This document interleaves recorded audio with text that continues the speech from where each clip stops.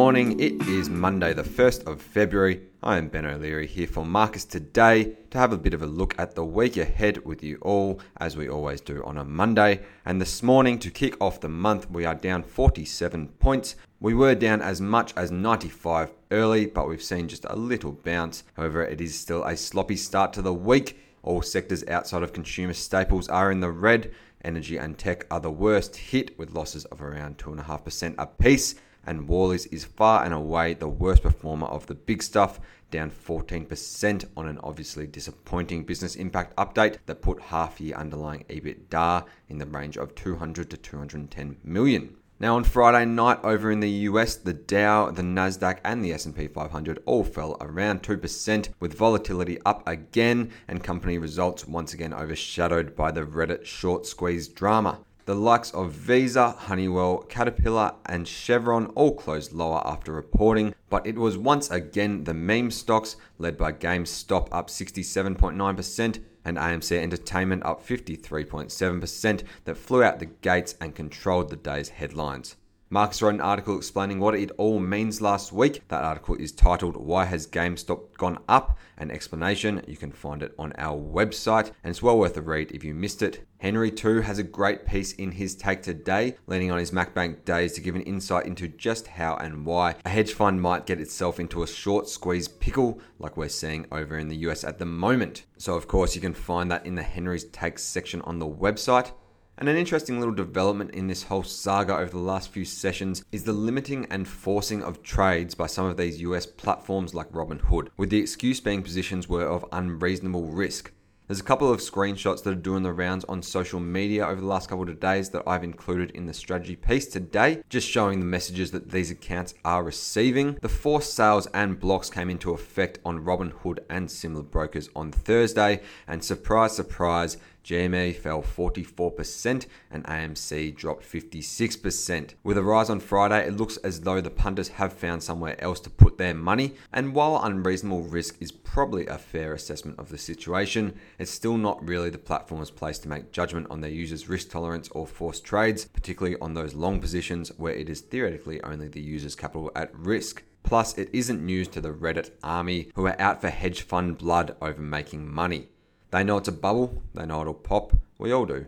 The question is whether it's today, tomorrow, in a week or a month, and just how much damage can be done to a couple of hedge funds in the process. Whether you think it's entertaining or terrifying, for the moment it is mostly a US issue that we can watch fairly safely from the sidelines. The volatility spike in the US dwarfs the little tick up in our local volatility, and outside of GME Resources, which moved from 6.5 cents to 13 cents over a couple of days, on nothing more than sharing the GME ticker code with GameStop, and a few little jumps on some of our highly shorted stocks like Tassel Group and Zip, we haven't seen any major logic-defying moves in our local market. The extra volatility is spurring a little bit of profit taking over in the US, some of it forced in order to cover short positions in certain funds, and that naturally is flowing into our market a little, and we are down about 3.5% since Wednesday last week. Now, the increased volatility isn't a great sign for our quiet bull market thesis in the short term, and while there doesn't appear to be a catalyst for any major correction present,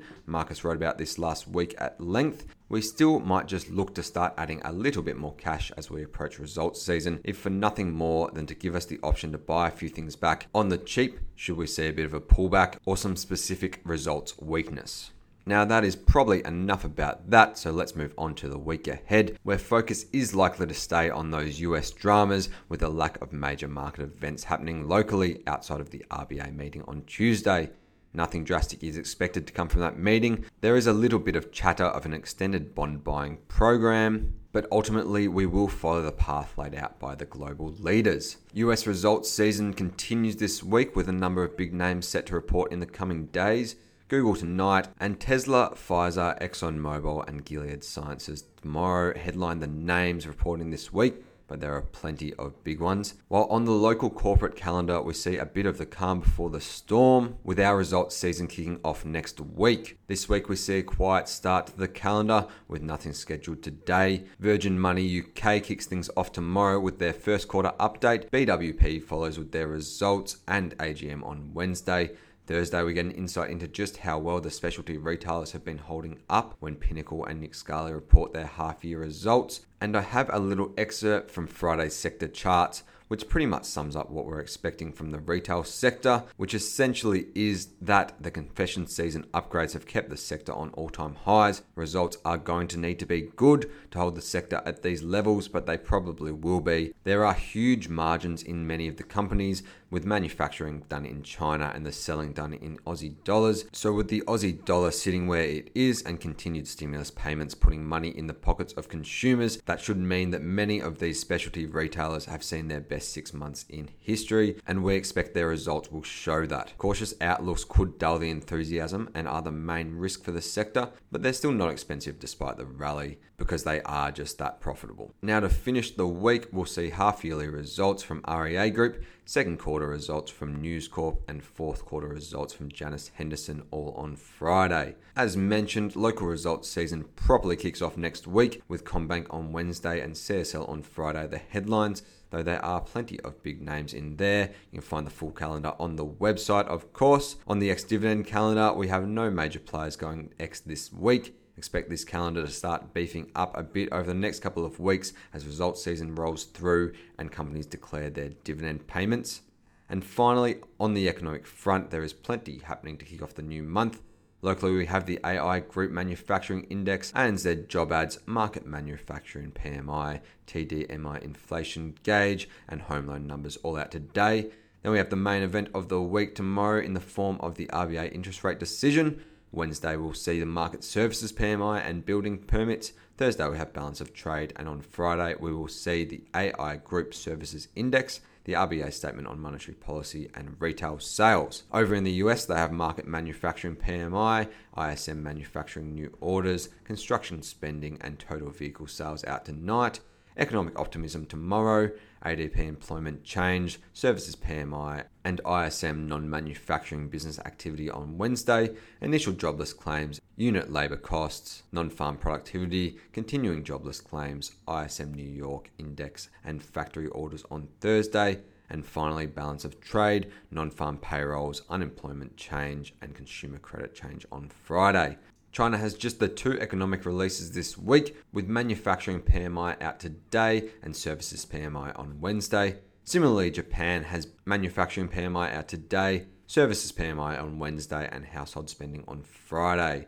The Eurozone has its unemployment numbers out tonight, alongside the market manufacturing PMI, followed by GDP growth rate tomorrow, services PMI, flash inflation rate, and PPI on Wednesday. Construction PMI and retail sales then close out their week on Thursday, while the UK has a few numbers through the week, with the only real notable one being the Bank of England interest rate decision on Thursday night.